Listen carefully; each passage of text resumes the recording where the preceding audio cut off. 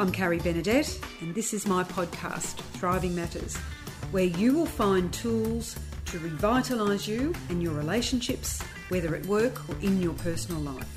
Well, a little bit about me.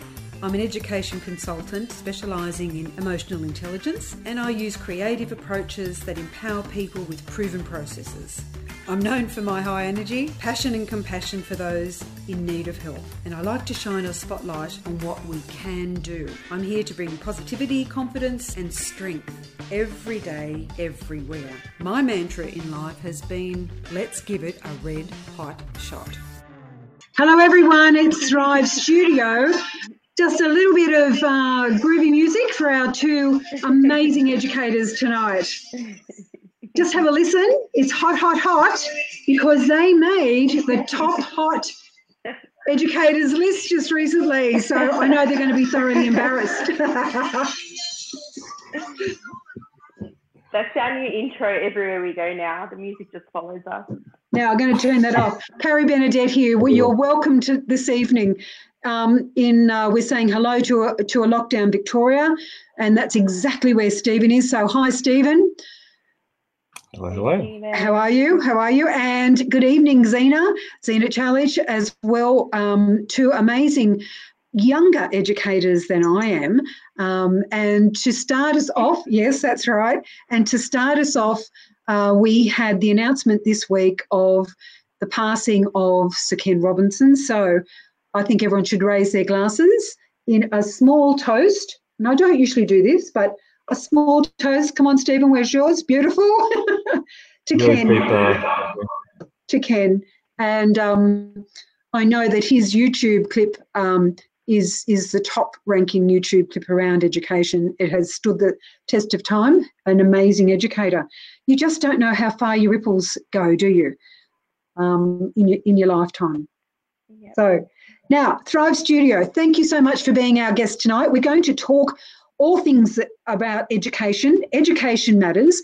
And our focus this week, listeners, is around the virtual learning that has been happening during the lockdown as well, in the lead up to COVID. No one would have suspected that this was going to happen to us.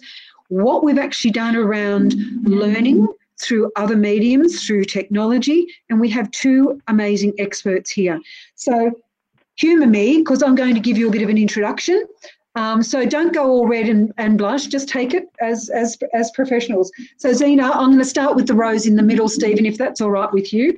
For those of you who don't know of Zena's reputation, she's a learner experience designer, and she's also an international speaker. She has been awarded many acknowledgements of her gifts and talents. She's passionate about leadership, creativity, more passionate though about the learning access for students.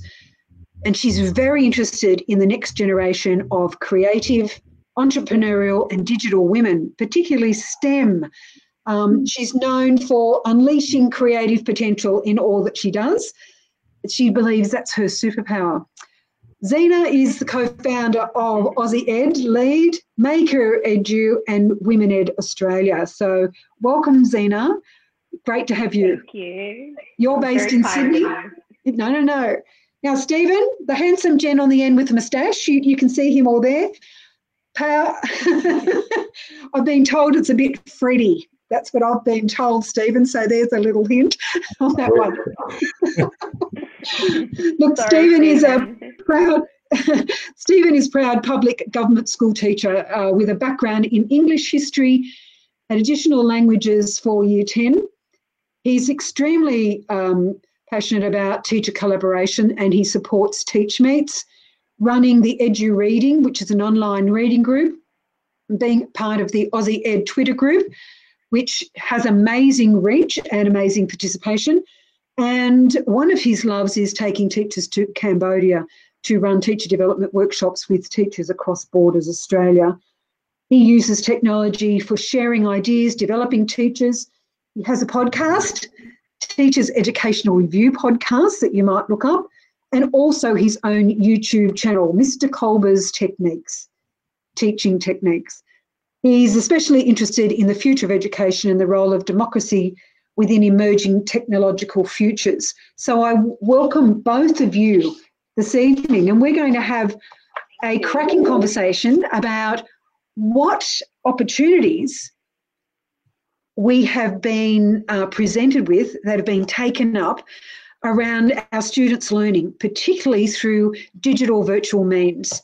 So first question would be, what are we noticing about the learners that we're teaching? Just some insights into what you've been noticing. So over to you.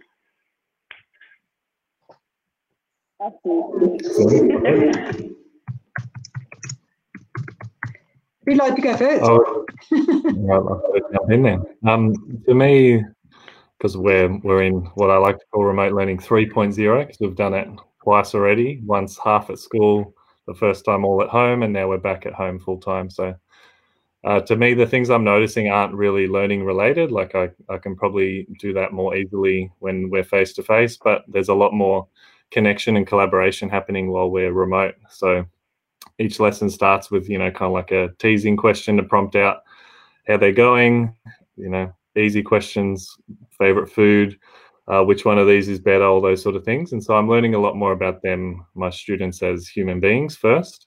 And so those have been the biggest learnings for me, rather than, how well they can write essays, sentences, or anything like that. Okay, that's really interesting, because that's what I would call a human-centred approach first up. And they're your skills of learning about others, your awareness of your students and their different needs. And I suspect, after talking to a few other colleagues just recently, our listening has really tuned up when we're interacting virtually. And I think that's one of the most. I think that's a plus for how we learn via technology. What about you, Zena? What are you noticing with your beautiful students? So we're back in Sydney now, and thankfully, fingers crossed, we're back at school face-to-face in COVID safe mode at school at the moment. But during the remote learning experience, I noticed that our children were highly adaptable. They were open to change. They were open to figuring things out. They were resilient in terms of, okay, this isn't working. How do I do this? How do I do that? They got better at actually listening, like you said, and actually taking ownership of their learning, because nobody was there telling them they had to do it or where to be and where to go. Our students, and look, this isn't for all students, but on the whole, they enjoyed taking ownership of their learning. They loved that it was self-paced and they could take their time. They weren't forced into, the shackles of school routine and bells and things like that. However, a lot of our students were also lonely. They missed the social interaction of school, so they were craving the Google Meets, not for learning, because they were creating instructional videos and they were thorough and explicit and amazing, but they just wanted to have that banter. They missed their teachers' jokes, those little side conversations that you don't schedule a timetable in. So that human interaction really came to the front. I think teachers, parents, and students, we all took it for granted. So for us, that human interaction was really highlighted, and that need for that incidental conversation and banter that makes school life so joyful. I think our kids really miss that. Well, our series is about thriving and how we do thrive during the pandemic, and then all the repercussions of that, and how it is extending out. So, Stephen, I know that in Victoria, it's the second ISO situation that you've had, and there would be a lot of strains on people. Perhaps we've learnt a little bit from the first time that we've had to continue to teach from home for teachers, but also for students. And a lot of people did call it, homeschooling, a whole lot of variety of terms. And I don't think that applies. I think it's learning through virtual means. I don't know if you have a particular term that you think is the better way to describe using technology to help us learn. But I also I'm interested in what your students are giving you back as indication that they enjoyed the learning. So I wonder if you've got anything, because you're teaching secondary, yeah? Yeah. Yeah. I don't know, in terms of something to frame it as or a title for it, I don't know. I'd just take Zena's lead, you know. As long as you're putting it in inverted commas, you're on the right track, I guess. Yeah. You know, I do a fair bit of writing about this sort of stuff, and yeah, it's like crisis learning, remote learning, always in inverted commas, you know. It's not distance learning, it's not learning from home, it's not homeschooling. It's very much a teacher-led thing that we're doing. So I don't know, the nomenclature doesn't really worry me too much, but it is a very difficult thing to do. And I think a lot of what I've been doing is trying to bring the theory to kind of double check that what I've been doing is sort of not only working for the students, but also kind of consistent, because there's a lot of universities and other people that have been doing this sort of stuff for a lot longer than us. Yeah. And so we're all kind of just dabbling in it as we go. In terms of feedback from the students, like to me, it's like it's a natural experiment. If you said to students, as Zena said about the bells and the timetables, all those have pretty much gone. I mean, you can say, well, you know, the class starts at 10:13 and 11:27 or whatever it is, but you know, in real life from home, there's no one hurrying them to class or telling them that they're late. It's often the sort of thing where you need to kind of, you know, someone needs to be like, oh, the class is technically finished, and you bring quite an abrupt stop to what's quite an interesting discussion or whatever it is, and it seems all the more forced and strange. To me, like students actually turning up is the big one, and then cameras on is the other big one. I mean, especially TV online, it's easy to turn up with your camera off and your microphone off. And just last night I was doing the dishes, you know, in a online call, and you know, perhaps I don't know if my students are doing their dishes, but they're probably if I can't see them, there's a pretty good chance they're, you know, playing Xbox or doing something like that. And so it's pretty much just participation, engagement, and actually seeing their faces if they're comfortable doing that as well is how you know you're doing a good job. Yeah, well, you've probably got some interesting comments back from them as well. But Zena, what about you? Sydney, New South Wales is not in the same situation Victoria is again.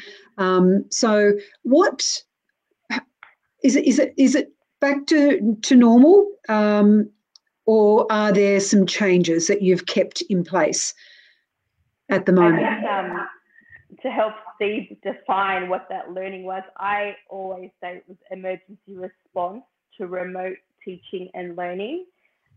We'd like to say that we had brilliant, you know, online design principles and a great blended learning approach, but it was an emergency response to a situation that we didn't have much time to.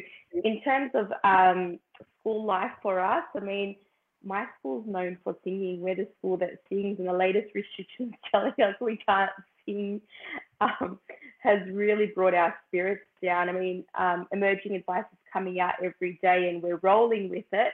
But, you know, school sports have been cancelled, festivals, PYP exhibition, co-curricular, so many things that we just take for granted. And the things that, you know, that break up the monotony of a school day, like the excursions and the visitors and the going off site, all those things that, you know, brought joy to our students and, you know, diversity to our teachers, they've all been cancelled or postponed, or they've moved to online. And like, there's only so many Zoom calls you can do to get the richness of conversation and experience. I run a lot of STEM workshops and programs for girls, and the highlight of the programs is going off site to real workplaces. You know, hearing from the mentor behind the screen just doesn't cut it for them. So we're all grieving a sense of loss. We miss the way things were. I think there's a lot of time, and we're focusing on the essentials, but there's a miss. We're missing something in our schools, and we're trying really hard to create these experiences and gatherings in different ways. But I feel like there's just a sense of loss amongst us all at the moment. And if we were to tip that upside down, to flip it, so to speak, is there one takeout that you think has been a benefit from COVID and the response that we've put forward? Is there something that you consider a benefit? I think from my point of view, that sense of community. I don't think it's ever been this strong. I think we just take for granted all the school events and functions and celebrations, and even for the kids, there's this and that, and we're overscheduled and running from place to place. I think we've really noticed that those gatherings, those connections, those celebrations, they're the things that bring us together. And unless you create those opportunities, you don't have a chance to connect. And I think that connection is so important for well-being as well. I think that's what we've noticed. We just took for granted that well-being was something that was taken care of, and now we're like, hang on, we really need to stop and engage with how our kids are feeling, how our staff are feeling. How can we keep that heartbeat of the school going outside of the academic? Because we know that we can do that. It's the other stuff for us that, and look, we found ways to do this, but like I said, I think everyone's got a stronger sense of gratefulness for that. And a togetherness, you know, we're stronger together, we're better together. That's, I mean, it's been said over and over, but when you look everywhere else and you see, you know what, we're in this together, we can get through this. I think that's been a huge benefit for us. Our well-being is the crunch, isn't it? To me, if we have the well-being right, the learning comes with it. You're more. We're going to notice our students being involved more if all other aspects of their life are doing as well as possible. Yeah, because school can be a safe place from refuge. It can also be the opposite for some of our students, depending on what the experience of social networks are, etc. But on the whole, it's something that most of our kids throw themselves into, and our teachers do. And there's always a function or an event for difference, you know, for that whole range of different interests. So what about you, Stephen? What are you noticing as something that we could say has been an advantage of working through all this? Yeah, to me, the benefits are definitely basically within the teachers themselves. So, you know, educators like we are. Yep. I think personally, I spend too much time talking about people at the policy level, and, you know, you can see that policy might not necessarily change dramatically quickly around, you know, well, maybe we shouldn't have exams ever again or anything. I mean, you know, I might pretend that I'm with those people.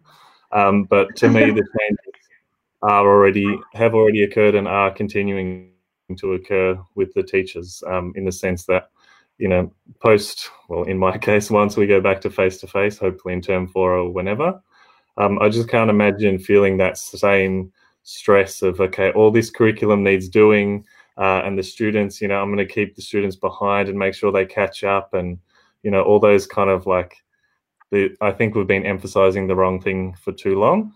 And so for me personally, I just can't imagine doing that from now on, you know, once I've had, because almost certainly I will know the students that I've taught this year probably, you know, to fourfold or tenfold more than students face-to-face, just because the focus is always, okay, test scores, assessment, timelines, all those things. I could tell you like a list of, you know, 80 to 100 things about each of my students in my class, because we have had the time and the space to take some pressure off, and to, you know, at the policy level for people to say, it's not that important that all this work gets done by this date. Make sure the kids are okay. Make sure the well-being is where it needs to be.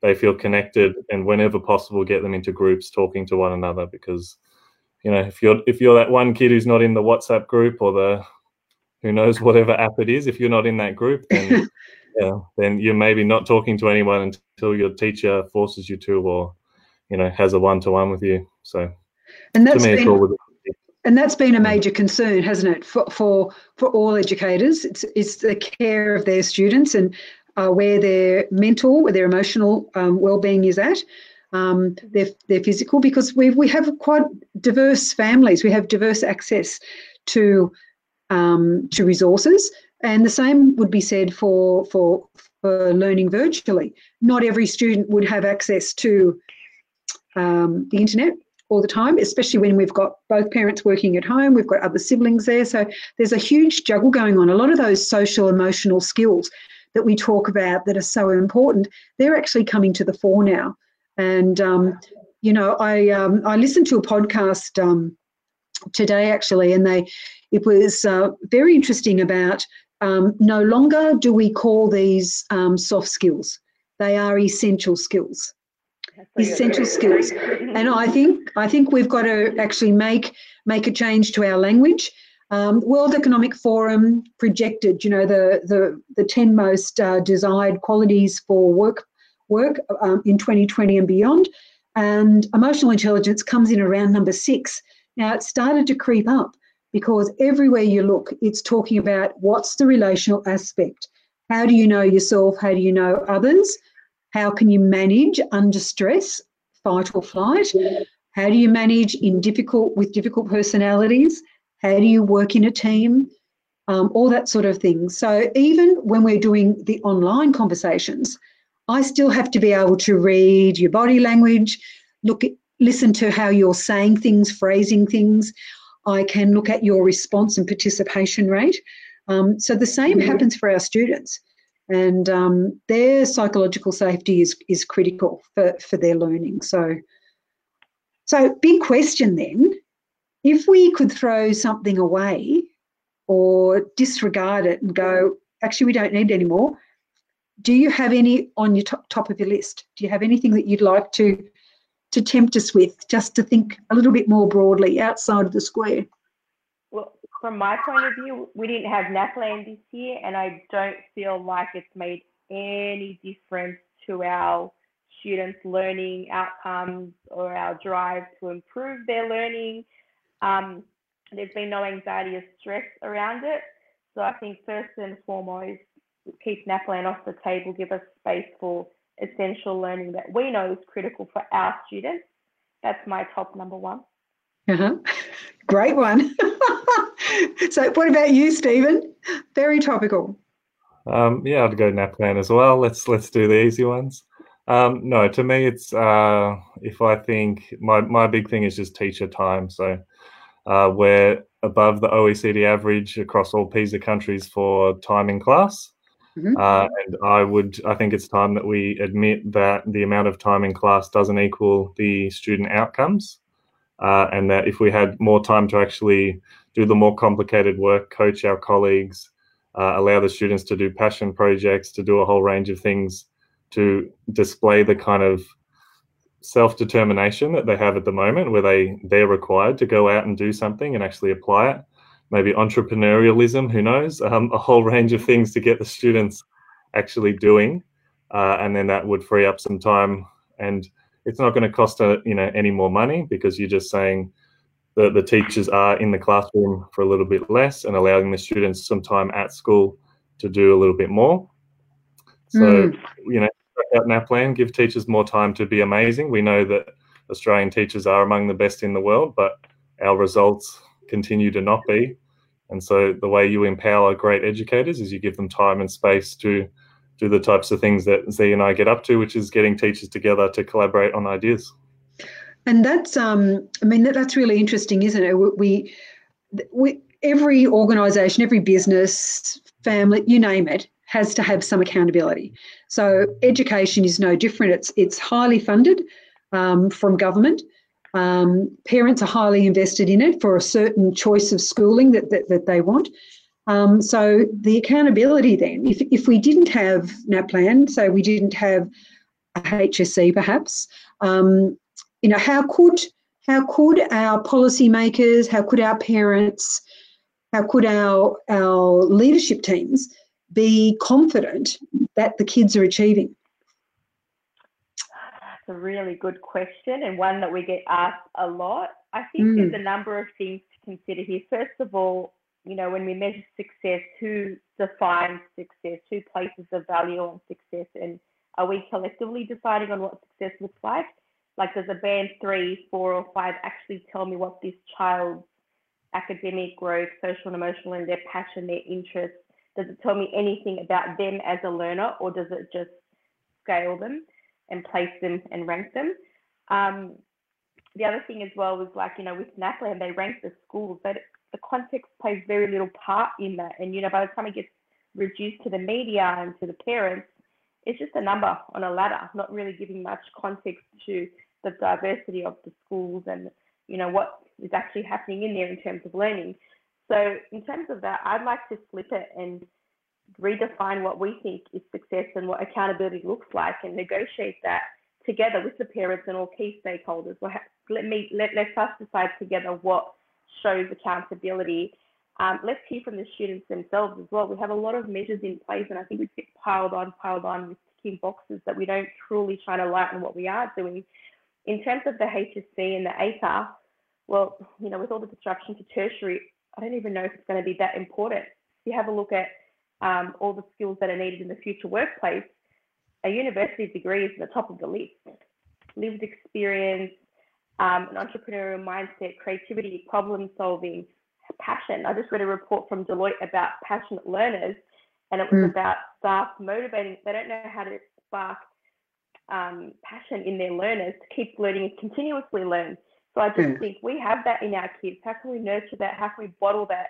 How can we send them out in the real world with that, rather than get them to fit into scales and scores that are redundant? So I think universities and that postgraduate pathways, I think they need to be disrupted to the point where, you know, employers and schools have a different pipeline and a different vision for how our students can show what they can do, and how we get them to pursue their interests and talents, rather than just get a number on a certificate that nobody looks at a few years into your career. So I think we need to redefine what success is. And I think that comes from within. You know, when remote learning took place and teachers had to change their practice in 3 days, nobody threw extra money at us. No one gave us extra time and space and resources. We tapped into the collective wisdom of our profession. And I think we need to take that back and keep that power and leverage it now to do something different and just reimagine schooling altogether. That's much to talk. Well, you're talking about some autonomy in decision-making at local levels there, aren't you? Yeah. And that's what I'm hearing from a lot of educators, is that they really enjoy making the decisions at local level, because it's your particular context. You know your own students well. You know, you start moving it out into administration levels, and they're making blanket decisions, and not necessarily for the context. So, what about you, Stephen? Any thoughts on? Yeah, I guess. Yeah, like Z said, you kind of. I like the whole stakeholders, to be honest. Like what we're doing at the moment is all of the teachers will have to provide a statement saying how disadvantaged the students were by remote learning. And that, to me, the teachers hold the knowledge about these students, and at a high school in their last year, like, you know, they have 6, 7, 8, 10 teachers that they're, you know, exposed to, working with, whatever you want to call it. So there's a real incredible bank of knowledge established over their careers at school of people that know them very well and know what they might be able to do, what they might not be able to do. He's now at Melbourne Uni. Yong Zhao wrote a book about side effects in education. And the question is always, do you value what you measure, and what you measure you value? So we're ranking students. If you want learning to be a competition, I can't think of any other case where I'm trying to learn something and it's motivating for me to see someone else failing or doing better than me to think, well, this is really helping me learn. It's very much an internal process. And so, you know, as soon as you start ranking people, if that's the way you want your society to be run, then that's the way to do it. But if you want to make it a bit more human-centered, as you said, to pull a phrase from you, then I guess you need to involve humans in the process, and that's hard to streamline. That's hard to turn into a policy, but we've got some of the best humans around working on it. We have. Maybe ask their ideas. And it's really interesting, isn't it, about what we all see as important, whether we like the ranking scales. To me, I listened to what Adam Voigt was saying 2 weeks ago, I think. He and Tracy Azab were on. And, you know, one of his observations were, he said, there's what the virtual learning has done has removed competition between students looking at each other's work. And so that means that they're doing work without going, I can't do as well as, you know, Mary next door to me, or Muhammad over here, or and he said that bit of comparison that would happen in the classroom has been removed because they're doing it by themselves. And he was saying that he thought that was one of the great pluses, the great advantages of kids working to their own, and the experiential learning and the investigative work that they're doing on all their assignments. They're enjoying their learning. And then we talked a little bit about introverts and extroverts and how they're coping. And there's quite mixed comment about our extroverted students who actually aren't liking being isolated. They don't have the other kids to bounce off, fairly close by. But our introverts have quite enjoyed it. So I don't know if you've got any thoughts on those comments. Well, it's interesting you'd say about kids not copying from each other. My nephew discovered Siri for school during remote learning, and he finished all his schoolwork within the first hour or so, and his mum was just baffled. Like, he was using his iPad, or he was iMessaging me problems, and I won't lie, I was doing them for him. So we had a big conversation about who's doing the learning, and some kids were left to their devices. I know a lot of our parents, really stepped into the homeschool mom status and took leadership over that. But the way I see it, it strengthened the partnership between home and school. So in whatever context it took place, there was a conversation in that child's learning that would normally not happen during the day. We surveyed our students what they liked and didn't like about remote learning, and a lot of our students said that they liked that they had a bit of input with their teacher, that they weren't distracted by others, that they could work at their own pace. They loved, obviously context is everything, but ours loved having their pets around so they could have a little interaction. A lot of ours loved having lunch with their family and, seeing and hearing their mum in action. Like, they know what their parents do, but they don't actually see their parents in those roles. Some of them said that they loved, not rushing and having to answer that question of what did you learn today, because they were learning it together. We had a few wellbeing challenges that we ran, the Keep Well Challenge, and we had them as a family where the students could share what they wanted to share with us through Flipgrid or Padlet. So they loved seeing what other people were doing with their families, what their spaces looked like. And granted, it's not for every child. There were some kids that we had to follow up on and go, hey, are you okay? They were okay. They just weren't utilising all of the social platforms. But in saying that, our teachers were contacting the students once a week and engaging with the families. And on a whole, they just loved the home life blended approach to living and not being stuck in traffic, all these things that we as adults struggle with. The pressure was taken off our kids. So gave us a lot of insight and made us rethink about what we can do more or less of. Although I know, Stephen, you're in high school. With us, in our high school, we did have the kids all had a lot of autonomy over their learning, but with us, the number one thing obviously was supervision for our younger kids. Kids need supervision. We can't have that blended learning approach, a little bit at school, a little bit online. We had some parents ask us if we could just sit on a Google Meet all day to watch the kids do. And we're like, no. Because they're trying to work at home, yeah? And look, that's the reality. No one has a playbook on how to do this, right? Like in our high schools, we had synchronous and asynchronous learning, and the teachers were popping in and out. You got a kid that's 5 or 6, the parent has to parent. They had to do that and somehow be a criminal lawyer at the same time. So we've got a lot of insight about our community, but, we adapted and we learn, and, God willing, we don't need to have remote learning phase 2, but we have some things in place now, an idea of what they went through. Yeah.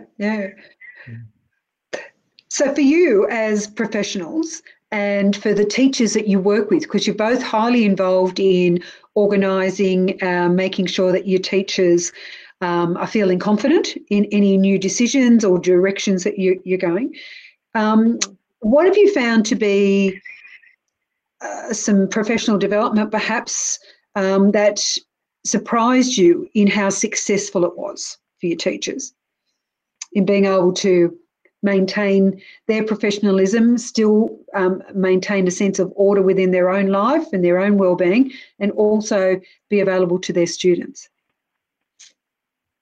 The answer to everything.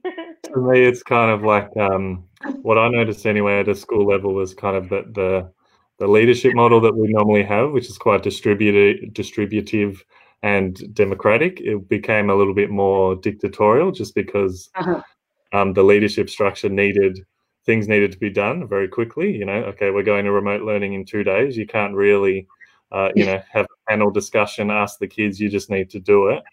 And so in my experience, what resulted was a lot of kind of us sort of middle leaders in schools and outside of schools just sharing our experience and sharing our learning. And a lot of that happened online, of course, because that's where else would it happen? Because you can't go anywhere. So to me, we'd always done, well, that's it. We'd always done Teach Meets, which is a very informal professional learning. Teachers stand up and talk for 7 minutes or 8 minutes or a very short amount of time. And, we typically did that in Melbourne. There was 10, 15, 20, 30 people, very small. And then we kind of had one planned that was going to happen. And so we decided, like what we're doing right now, we could do it online. And so we went from having, 10 to 30 people to like 600, 700 people have watched the things that we put together. And it's not like polished, it's not shiny. It's, we don't even use a for-cost platform. So we just sort of did that. And kind of the second thing I do is EduReading. So the academic reading group, we've always done that online so that people from around the world can participate. And now that just seems like such a good idea, when at the time it was like, we'll use technology, that'll be cute, we'll just show off that we can use technology. And all of a sudden it seems like, well, that's what everyone has to do now. And so to me, those were two things that really jumped out. Obviously, those are just relatively new initiatives, but, they both fit pretty well into the working from home system that some of us have to be in. And look, it's possible that this will continue for a significant amount of time. So that's why the question, what is it that we might let go of, is an important one, I believe. And what is it that we can perhaps amplify? We can tune up. Take the car in for an oil and grease. Well, how can we take education in for an oil and grease as well, and make sure that it's an excellent oil and grease. It's not just something that's just bits and pieces put together in the hope. But what is it that we've learned? So we've hindsight's a wonderful thing. It's a pain in the butt in a lot of cases, but we do have to look back just a little bit to help us move forward.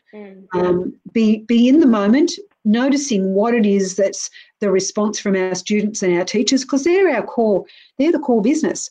And then what is it that's going to stand the test of time, perhaps, for, say, another 2 to 3 years? Because this is really an educational response to a health crisis. That's what I believe this has been all about, and how we've gone about it. And luckily, we've had access to IT that's enabled us to still connect and still be able to have 600 people on a Teach Meet. That's amazing, Stephen, because you can now see the need, the desire, even if we put it as basic as people just want to connect and see other teachers. Even if we did that, it shows that we do want to belong to a community and keep that passion and love and why we got into teaching in the first place. So, throwing out something is not a bad thing to do. We all have to live with change. It happens every day. Your days are changing minute by minute, depending on whether a new directive comes out, whether there's someone that needs particular attention, whether there's a change to something or other. Your own health gets, may be affecting it. So we live with change all the time. So we have to make change now for how we deliver education, so that our students will still continue to benefit. So any thoughts on that and what we could throw out would be pretty amazing. We've talked a little bit about the NAPLAN and NAPLAN tests, some of the testing, but is there something else we could get rid of? And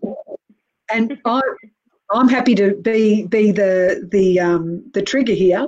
I'd say a whole lot of the admin roles that you do that take you away from the teaching and the creating of the learning design that encapsulates and motivates your kids, because we want kids that are lifelong learners. I think from my perspective, and like with Aussie Ed, we were watching what was happening in other parts of the world, and we were watching closely. There was no talk of remote learning, or COVID was this thing that was happening in China or in Hong Kong. Even on the news, there wasn't conversations about get ready. So for us, we were on Twitter seeing things happening and thinking, hang on, this happens to us.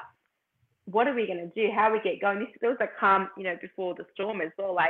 So we were having conversations, there was little whisperings. We were connecting with our global colleagues saying, what are you doing? What's working? What hasn't?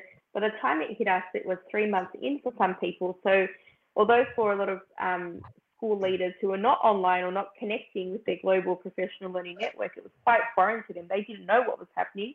Whereas I feel like, and look, I can speak to the Aussie Ed tribe and people that are in our global PLN. We knew what was on the horizon. In the back of the mind, we were like, okay, this could work for us, or this could go against us. We were kind of doing little audits in the back of our mind of, almost a contingency plan of what would we do first, how would we respond, how would we react. And I know in my context, we had about a week before we went into lockdown, and I had it mapped out in my head already based on learnings from other people shared with us online. Yeah. So when you look at, professional learning, for me, the big thing in school, and a lot of the times at school, it's dictated or it's organized or it's scheduled or it's, flat and not differentiated. With all the rapid upskilling and all the, teacher-centered professional learning that took place in response to emergency remote teaching, it really shone a light on, teachers as life learners and continuous learners. And it just really made me rethink the whole professional learning model that's quite archaic in schools. Like who has to learn at a 3:30 meeting every Wednesday? Why is that the time that we have? Why is briefing at 8 o'clock? Why can't there be a quicker and more efficient way than once a week to share that information? So it just made me think big picture in terms of how much trust and confidence we actually have in our teachers, and giving them autonomy and space to actually direct their own professional learning, full well knowing that it feeds into a shared vision and that it has a direct impact on student learning. They say change management takes 5 years. Strong sense of urgency with COVID has showed us, when you want to change things, you can change them today, and with the collective wisdom of the group, you can all feed into that shared purpose. It doesn't have to come from a 5-year strategy plan. It comes from within. I think for me, if we can hold on to that teacher voice and that teacher agency and take that forward, I think we can truly transform our schools. But if we don't, I think it's actually going to be quite depressing for our teachers. They're going to miss that, and they're going to find it hard to go back into those old routines. So how do we capture that and build on that is, what I hope to see, but also the challenge for school leaders and school systems. Well, leadership isn't about hierarchy, is it? It's about getting in and dirty with your people, distributing the responsibility for all of us, so that we all can step forward. I'm interested in Aussie Ed, and how many people would you have on most weekends? Because it's a Sunday night, isn't it, on Twitter? Yeah. So would you like to tell? Yeah. Just why don't you tell the listeners what's involved? Because Stephen, you're involved as well. Yeah. Yeah. I'm the Johnny come lately. Z's sort of been there since day dot, so she's much more capable of speaking to it than me. No, I'd actually love to hear your thoughts. So, we've been around for 7 years, but we've brought on some great new leaders on board as well, just to spread the good stuff. Go on, Stephen, you do it. I want to see how you go with this. All right, I'll give it a go. I'll direct you as you go along. Holding up cards in the background. mention this and this. No. So we've just celebrated our 300th chat. It's been going forever. It's an Aussie institution.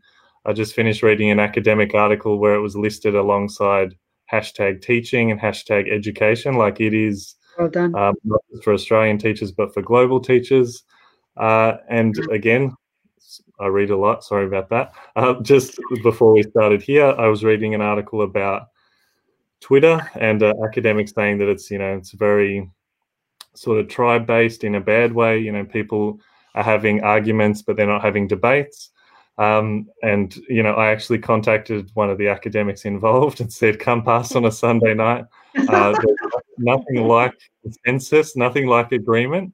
There are people that turn up every week and have really robust discussions about things that the majority of educators aren't even thinking about. Like, last Sunday was voice assistants, so your Alexas, your Googles, your Siris.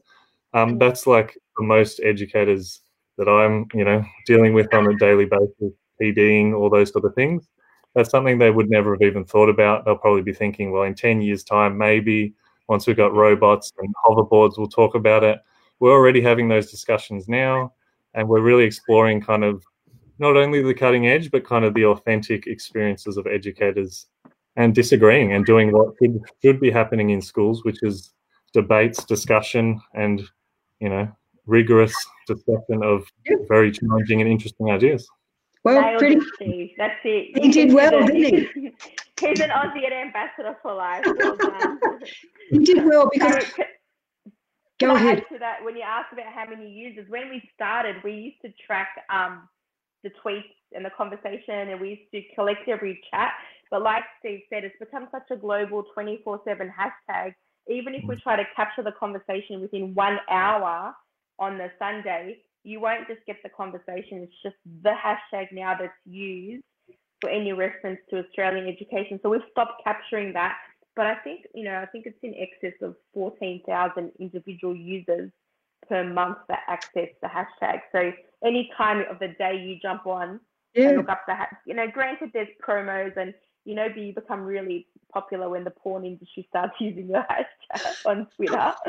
But it truly is a global professional learning, and it's organic. We don't do any sponsored posts. We don't schedule at certain hours. We're not playing the Twitter game. It's literally people online gathering around a conversation or a topic or a debate, or sometimes it's a GIF or a meme. Regardless, there's always some sort of conversation from educators for educators, and that's just the very heart of what we do at Aussie Ed.